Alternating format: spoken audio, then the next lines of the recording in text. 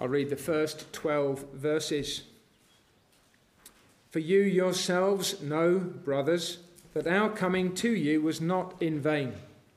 But even after we had suffered before and were spitefully treated at Philippi, as you know, we were bold in our God to speak to you the gospel of God in much conflict. For our exhortation did not come from error or uncleanness, nor was it in deceit.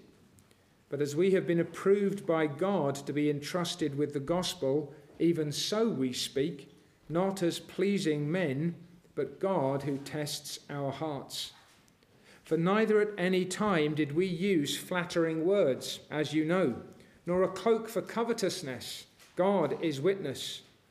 Nor did we seek glory from men, either from you or from others, when we might have made demands as apostles of Christ. But we were gentle among you, just as a nursing mother cherishes her own children. So, affectionately longing for you, we were well pleased to impart to you not only the gospel of God, but also our own lives, because you had become dear to us. For you remember, brothers, our labour and toil. For labouring night and day, that we might not be a burden to any of you, we preached to you the gospel of God. You are witnesses, and God also, how devoutly and justly and blamelessly we behaved ourselves among you who believe, as you know how we exhorted and comforted and charged every one of you, as a father does his own children, that you would walk worthy of God, who calls you into his own kingdom and glory. Let's again pray to the Lord. Father, guide us now by your Spirit working among us, that we might understand and embrace the blessings, the comforts, the encouragements and the directions of your holy word. Lord, may we not resist it, resent it, neglect it, turn away from it, but rather receive and embrace what you yourself have spoken. Help your servant to bring that to bear in righteous ways. Grant that we may hear it out of a righteous cause. Lord, lead us for your glory's sake in this. In Jesus' name, amen. Amen. We've been considering this portion of God's word as a model of pastoral faithfulness.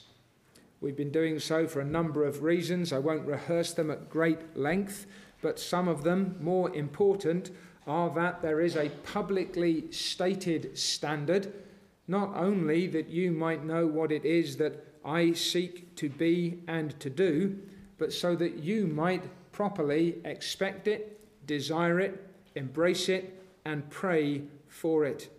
It's good for us to know what God has said concerning the care of his church and the expectations of true ministerial faithfulness, not least because the world is full of those who would use the religion of Christ even as a cover for their own uncleanness and error. And that's what Paul began by saying was no part of his ministry.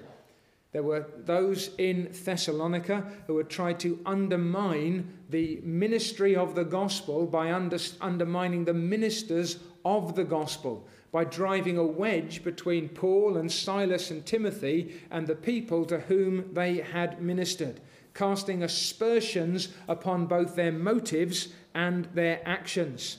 And Paul, with a clear conscience, without boasting, without bombastic attitude, has said, you know, just as God knows, what kind of people we were among you, how we conducted ourselves, that there was no guile, that there was no deceit, that there was no uncleanness, that there was no covetousness, but rather a humility, a sincerity, an integrity, and a purity, that we sought to be to you what Christ is to his whole church, that our words and our deeds both gave you reason to trust that what we spoke to you was indeed the word of God. They've already made clear, and we've already seen something of how they embraced the cost of such faithfulness. They were willing to sacrifice everything for the sake of God and his saints. Beaten and battered at Philippi, spitefully treated, when they arrived in Thessalonica, they in no way watered down their message or changed their basic approach. And Paul wants them now to understand how that sacrificial service works out in accordance with two particular metaphors. So here's Paul, the preacher and the teacher, saying that with regard to our pastoral care of you, we were like two things. We were like mothers toward you, and we were like fathers toward you. Now, what is the danger when in the Bible we read that the elders of the church or the ministers of the gospel were like mothers and were like fathers? Well, one of the primary dangers is that we will think in terms of our experience and project that perhaps unhealthily onto the ministers of the gospel. We need actually to start with God's definitions and work down to us rather than to begin with our experience and then to project it up onto God and his servants. Now, many of you may have had delightful Christian mothers of whom you could say, I think I have at least some glimpse of what true motherhood is like, so that when Paul says, we were gentle among you in verse 7, just as a nursing mother cherishes her own children, you'll say, right, I think I've got at least some idea of what the apostle is talking about. But some of you will not. And the best mothers in this world are far from perfect mothers. Some mothers are negligent. They do not care very much for their children. They are not present. They are not involved. They are not engaged. And if we were to say that Paul was like my mother or a mother who is negligent, then we will have missed our mark. Some mothers are indulgent. They never say no to their children. They're what are sometimes called, either in law or in education, enablers. You know what an enabler is?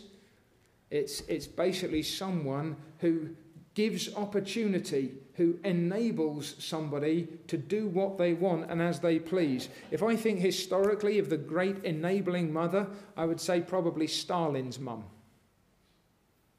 I know you might think, really? I didn't meet her, thankfully. But Stalin growing up was an indulged boy. Mum never said no.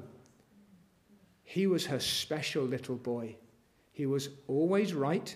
He got what he wanted. And all the people who spotted early on the fruits of that kind of indulgence, they were the bad people who wouldn't let him do what he should do because he was better than the others. And those horrible people out there don't understand how special you are. What was the fruit of that kind of indulgence?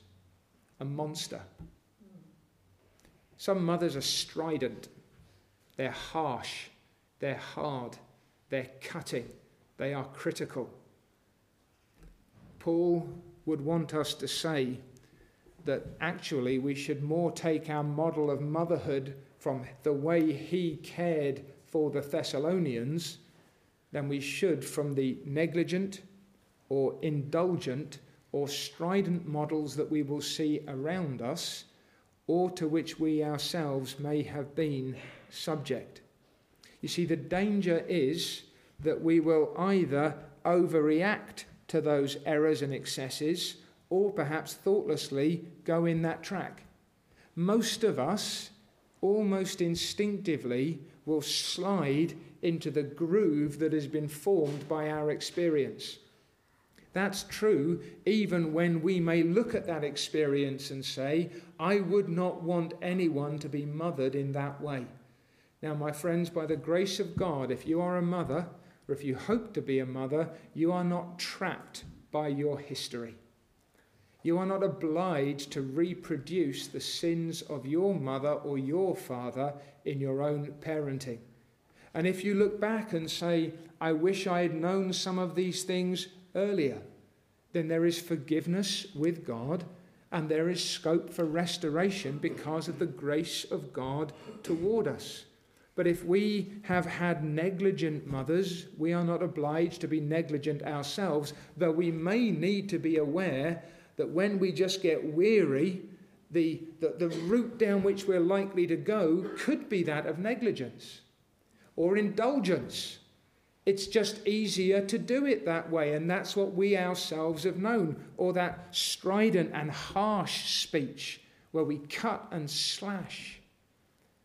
The other danger, of course, is not just that that's where we slide, but that we say, well, if my mother was negligent, I will always be there. And we become stifling. Or if my mother was indulgent, I'll not be an indulgent mother. My child is never going to be indulged. And you could become harsh and cruel. Or if mum was strident, if she was angry and cutting, you say, well, the opposite of that must be good. And that is not true. The opposite of a sin is usually an other sin.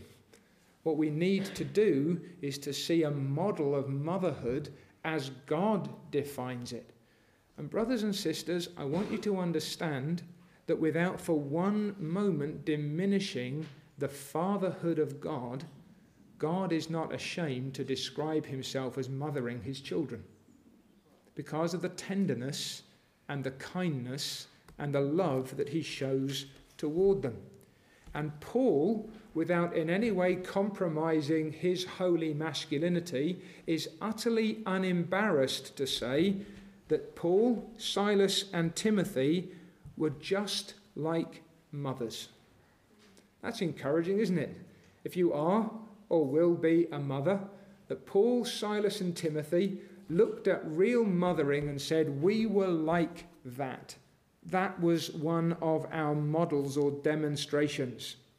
There's no tension then between the maternal and the paternal affection that Paul and Silas and Timothy demonstrated toward the Thessalonians. And we then should not, especially as pastors, refuse or confuse that maternal image. In other words, we can't afford to get this wrong. We have to be what mothers should be, not what mothers sometimes are. And therefore, it is good for mothers to be able to say, well, we know what mothering should be, and we can learn to do that in a way that communicates effectively something of the goodness and the gentleness and the kindness of God. That should be the flavour of our living and serving. So in verses 1 to 6 primarily, Paul has been dealing more with the negative of this ministerial approach, the browbeating, self-seeking, entitled parody of a true minister. And now he comes toward the positive. But, verse 7, he says, I've painted the ugly portrait of the way that we've been accused of being, and the way, in fact, that many who call themselves ministers of the gospel were in these days and still are in our days. And you may have seen, some of you, that experience. You've been through that. You've had men who have been meant to be shepherds of your souls, who have been more like the ones that Paul describes here as marked by error and uncleanness and deceit and covetousness. Now, when Paul says we were not like that, where does he reach first of all? But we were gentle among you, just as a nursing mother cherishes her own children. So affectionately longing for you, we were well pleased to impart to you not only the gospel of God, but also our own lives, because you had become dear to us. The positive image that Paul begins to set forth here is that of gentleness. Now you'll find him saying something very similar to his young son in the faith, Timothy in 2 Timothy chapter 2 and verse 24. Now, if you begin in chapter 2 and verse 1, you'll find that Paul is not encouraging softness, sentimentality, weakness, carelessness, certainly not negligence or indulgence. He begins by saying, "My son, be strong in the grace that is in Christ Jesus. Commit what you've received to faithful men who'll be able to teach others also. Endure hardship as a good soldier of Jesus Christ." You're going to have to fight like a warrior. You're going to have to work like a farmer. You're going to have to compete like an athlete. This is all vigorous. It's dynamic. This is strength in action. And what is that going to look like, Timothy? How are you going to exercise that vigorous strength that I'm praying for and exhorting you to pursue? Notice verse 24. Actually, go back to verse 22. Let's put it in context even here. Flee also youthful lusts. When you're being strong and vigorous, Timothy, it's not for the indulgence of your masculine appetites, but rather pursue righteousness, faith, love, peace with those who call on the Lord out of a pure heart. But avoid foolish and ignorant disputes, knowing that they generate strife. The man who's always got a fight in how you said I was going to be a warrior. Well, I'm going to be a warrior for Jesus. And the problem is there's a load of people out there who are always wrong. You may have seen a little cartoon. It gets flipped up on social media again and again and again. There's a man hunched over a keyboard. His wife is calling him, "Sweetheart, isn't it time for you to go to bed?" And he taps away. She calls him again. He says, "But there's somebody on the internet who is wrong." You seen that one? There are people who are living like that. And there are men who would call themselves shepherds who are simply fight pickers and fight sustainers, and not just on the internet, but even among God's people. Now notice verse 24 and 25.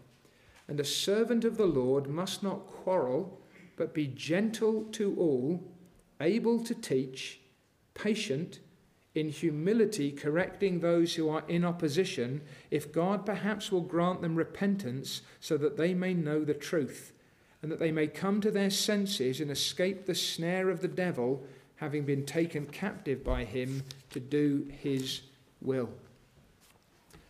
I'm increasingly persuaded that gentleness is an overlooked ministerial virtue in these days.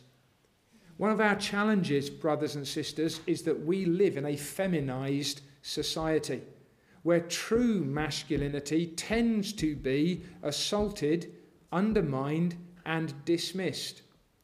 What is the danger there? Either that men will become womanish, which would be fine if they were women, but they're not, or that there will be a reaction to that, and I sincerely believe that this may be one of the great dangers in the Christian church, that in reacting to the feminization of society and the church, a caricature of masculinity is being presented, which is just as dangerous as the absence of true masculinity. And the man of God ought to be a gentle man. Not soft, not sentimental, not weak and feeble, for true gentleness is strength exercised in tenderness. If you're weak, you can't pick up your baby. If you're strong, you can throw your baby around. If you're gentle, you can pick up your child and cradle them in arms that will defend, uphold, and protect them. And Paul says to Timothy directly, Timothy, you are not just to be a gentleman in the sense of polite and well-mannered. You are to be gentle. That strength that you have is to be exercised in a certain way. It's important then for you who are mothers to remember that you need strength. You need that kind of caliber. You're not called to weakness and softness and feebleness. The strength of a mother is a distinct, unusual strength. I think, in fact, most of us who've had godly mothers would say that they were strong women. Not bolshy, not arrogant, not strident, not domineering, but at their best, there was a proper feminine strength in them. And Paul is not ashamed here to the Thessalonians to say that when we ministered to you, you saw in us something of true maternal love. So much so that I think Paul would say, if you want to know what mothering's like, you could look at the way that Paul ministers and say it's something like that. What then is at the heart of maternal love? What is it to which Paul draws attention here to set up a marker of true mothering? And I would summarize it as sacrificial love. Sacrificial love. Again, what's the challenge?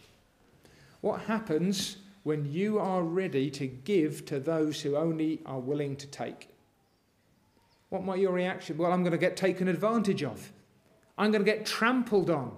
If I'm ready to serve, no one else wants to serve, then I'll be the one who's always giving, always pouring out, always granting to others. Some of you will know an outstanding little book, title's just gone, Walter Chantry, The Shadow of the Cross. Excellent little book, calling God's people to a life of self-sacrifice. I remember the first time I read that book and the impact it had on me. Do you know what one of the things was I did? I say this to my shame. I bought a bunch of other copies and gave them to other people. Because I thought, I don't think it was quite this clear cut, but I remember at one of the, boy, oh boy, we need to do this together, otherwise I might be in trouble. Because if you are the self-denier and no one else cares, then selfishness says, I'm the one who's going to end up giving and everyone else will end up getting. My friends, a true mother is a giver. She is an investor. She is marked by sacrificial love. People might view her strength of love and consider it weakness, but it is true strength, and the same would be true in the ministry. That the one who truly serves might be assumed to be a soft touch, indulgent and sentimental. And that would be, as we shall see, to miss the mark altogether.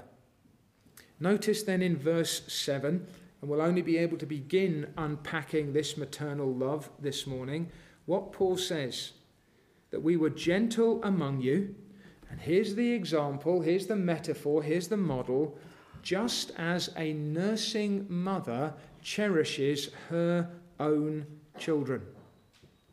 Now, we have a nursery. And I hope that many of you are signing up to work in it.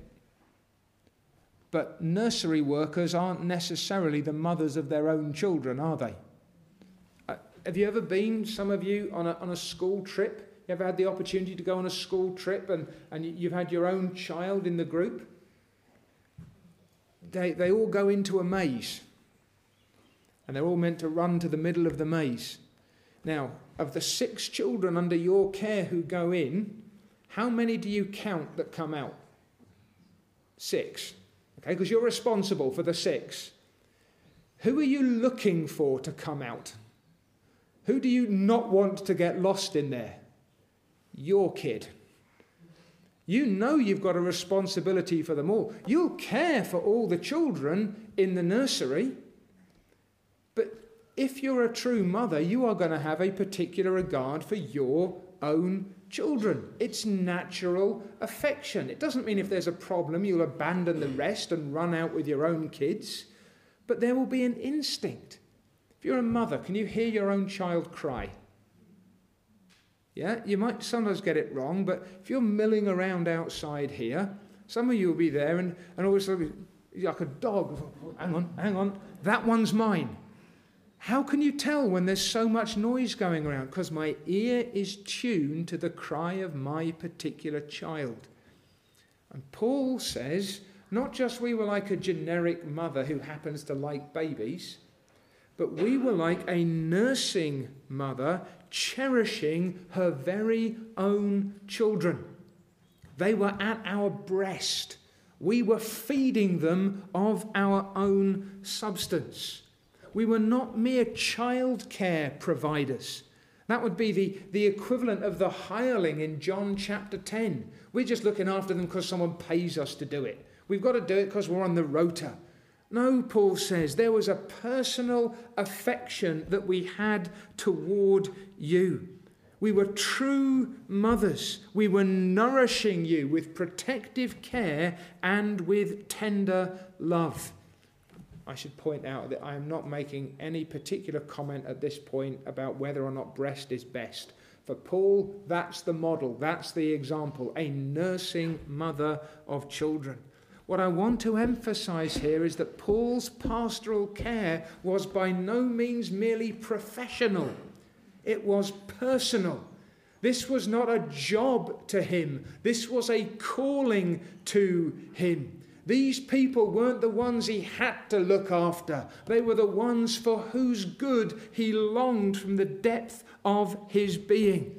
This was not the mother who puts the baby in the corner while she gets on with something that is more important. This is a mother who is aware of her child, who has an affection that works out in investment. And you will have seen, even in today's world, those who've actually got the wit to understand. You see, the baby's over here somewhere and the mum's over here. There's no eye contact. There's no engagement. There's no investment. The baby becomes an intrusion. Mothers for whom a child is an unwanted interruption on their otherwise seamless career path. Paul says, not us. We were like nursing mothers of children among you. Might I even urge those of you, some of you who are younger and may be thinking, perhaps in due course, the Lord will make me a mother. That is a high and holy privilege. The world today will sneer at motherhood, and it will have you, young women in particular, set out a plan for your life which has no assumption or expectation of marriage and children. May I urge you to consider and embrace God's plan and purpose. To desire, if the Lord wills, that he will make you a wife and a mother in his good time. And to consider that not as a diversion, not as a distraction, not as an intrusion, but as a privilege that you are granted to serve him in your generation. This, then, is Paul's disposition. We were gentle among you, just as a nursing mother cherishes her own children.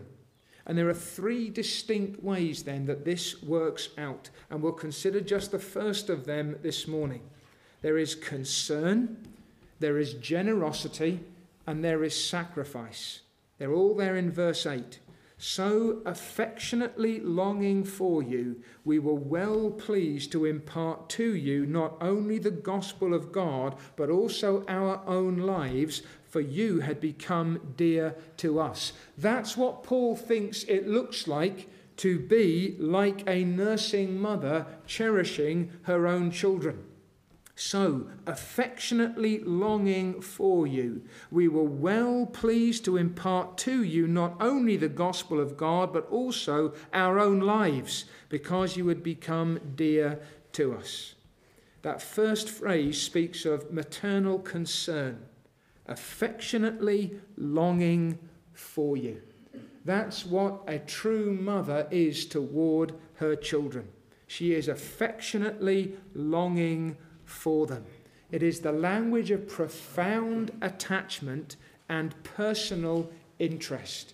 It is the desire and the determination to bless one's children, to be well pleased to do this. We were well pleased is the language of a deliberate commitment. We were taken up with the desire to do you good, and to do you good not in accordance with some carnal assessment or standard, but to do you the best of all possible goods. Now, this is important for Paul in the context because Paul had been accused of wanting to take advantage of the Thessalonians.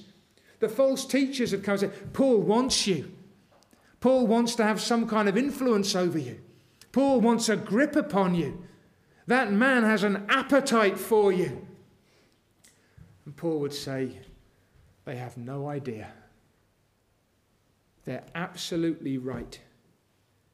But it's not that I want you for myself. It's not that I want to take advantage of you. It's not that I want to strip you down. It's not that I want what you can give me. I want you for the best of reasons. I have an affectionate longing for you. Everything that I do is done with a view to securing your best and highest good. And I have to ask, is that the way that I think about the work that the Lord has given me to do and the people whom God has put under my care? And you need to ask, perhaps on the one hand, do we understand that that is what he is trying to be? And on the other, that is what under God we should expect. That you have been given pastors and preachers. And these are the kinds of men for whom we are praying when we're asking that the Lord would give gifts to his church, who are marked by an affectionate longing for God's people, who are taken up with doing you all possible good by the highest and purest of standards. Now do you see why we're not talking about sentimentality? Now do you understand why we're not talking about indulgence? Because there will be plenty of us who say, well, we just need to make sure our children are happy. A true mother, a Christian mother, would want her children, first of all, to be holy and to find their true happiness in holiness. Am I cultivating, and perhaps more importantly for your sakes, do I communicate a deep desire for your good? That's the question I have to ask myself. Do you know, Paul could say this of the church in Thessalonica, he said, this is obvious to you. My friends, do you know and plead with God on my behalf, please, that it might be yet more evident, not that I am an indulgent pastor, not that I am a negligent pastor, certainly not that I'm a strident pastor, but that I am marked in my dealings toward you by the kind of concern that will demonstrate to you, both by my words and my deeds, that I know what is best for you, not because I'm cleverer, but because I've been called to bring the word of God to bear upon your souls. That's what you are entitled to from a minister of the gospel. A gentleness that works itself out in a concern for your present and eternal well-being as a mark of what? Christ-like sacrificial love. That's what Paul comes back to. Why were you so concerned, Paul? Why were you generous? Why did you lay down even your own lives? Because you had become dear to us. A mother at their best will say what? That there is no labour and there is no sacrifice too great for us on behalf of our children. And that's something that you see in mothers at their best. Now, what kind of love should animate a pastor toward the people? It is the love of God for his saints. We are beloved for Christ's sake, and it is that which holds us together and binds us together. My friends, that's not something that I do and that you don't. It's something that we all should do and that I must be. What is your regard for those over whom you have any kind of spiritual influence? Can we say that as a church we're marked by gentleness? Remember, not by softness, not by sentimentality, not by indulgence, that we're not simply pandering to whims and wishes. My friends, there's no love in being a new Mrs. Stalin. There's no love in never saying no. There's no love in making excuses for the sins of your children. Some of you will perhaps know, I'm not saying everybody should watch this, but a friend of mine who'd discussed this with me said, have you seen, I think his surname is Hawkins, Tim Hawkins? He's a comedian who happens to be a Christian. And he does this sketch where he talks about mothers indulging their children in the church. And the child is running around, and the nursery worker comes out and says, I'm afraid little Tommy has stabbed another child in the head with a pair of scissors. And the mother goes, oh, it must be his allergies. He's so tired right now. He's probably eaten the wrong food. No, your kid just stabbed someone else with scissors. He may be tired. He may have eaten the wrong thing. He may have allergies. But you have to deal with the sin. There is no real love in indulging sin. You may understand why it's happened. You may understand how it's happened. You may have an explanation as to how that sin was brought about. But the sin, though it can be explained, cannot be excused. Mothers, do not indulge the sins of your children. And do not expect pastors to indulge the sins of God's children. That is not pastoral affection. The Church of Jesus Christ needs men who can mother. If that seems like a contradiction to you, then just read over 1 Thessalonians 2 a couple of times, because Paul says without shame or embarrassment that in our dealings towards the people of God, we were marked by the kind of love that rises to its highest expression in a godly mother, a sacrificial love that is manifested in true concern, sweet generosity, and true sacrifice, because the people are dear to them. My friends, this is what we then need to understand about mothering, so that not only can we be mothers ourselves, but so that, at least with regard to the pastoral ministry of the Church of Jesus Christ, we might know what we can expect, what we can receive, and what we should, in the best sense, demand. My friends, I hope there is a sweet encouragement to you in this, that if God helps me to be the man that I should be, and if God adds to us other men who are seeking to be what Christ has called them to be, that you will be mothered in the best, highest, holiest, and happiest fashion. God willing, next week we'll come on to consider again what this looks like. But I want you, as men and as women, to remember this, that there is one great pattern of sacrificial love in the Scriptures, and it does not lie in a human mother's heart. It lies in the life and death of our Saviour, Jesus Christ. That is what sacrificial love looks like. There can be no higher aspiration for any woman of God than to be more like Jesus Christ. And there can be no higher aspiration for any servant of God than to be more like Jesus Christ. And if you do not yet know the mercies and the favours and the blessings that God holds out in Christ, then I want to assure you this morning not to take a line through a fallen and sinful mother and say, I'm afraid that God may be a bit like that, but to ask, what kind of love does God in Christ show to needy sinners like us?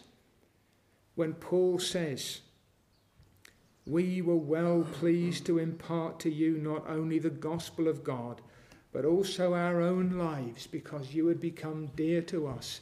Who does that really sound like? Who's the man who lays down his life out of love for the good of others? It is the Saviour that you need, and it is the Christ that you may have, and the one from whom we can learn that we might, like him, be both gentle and meek.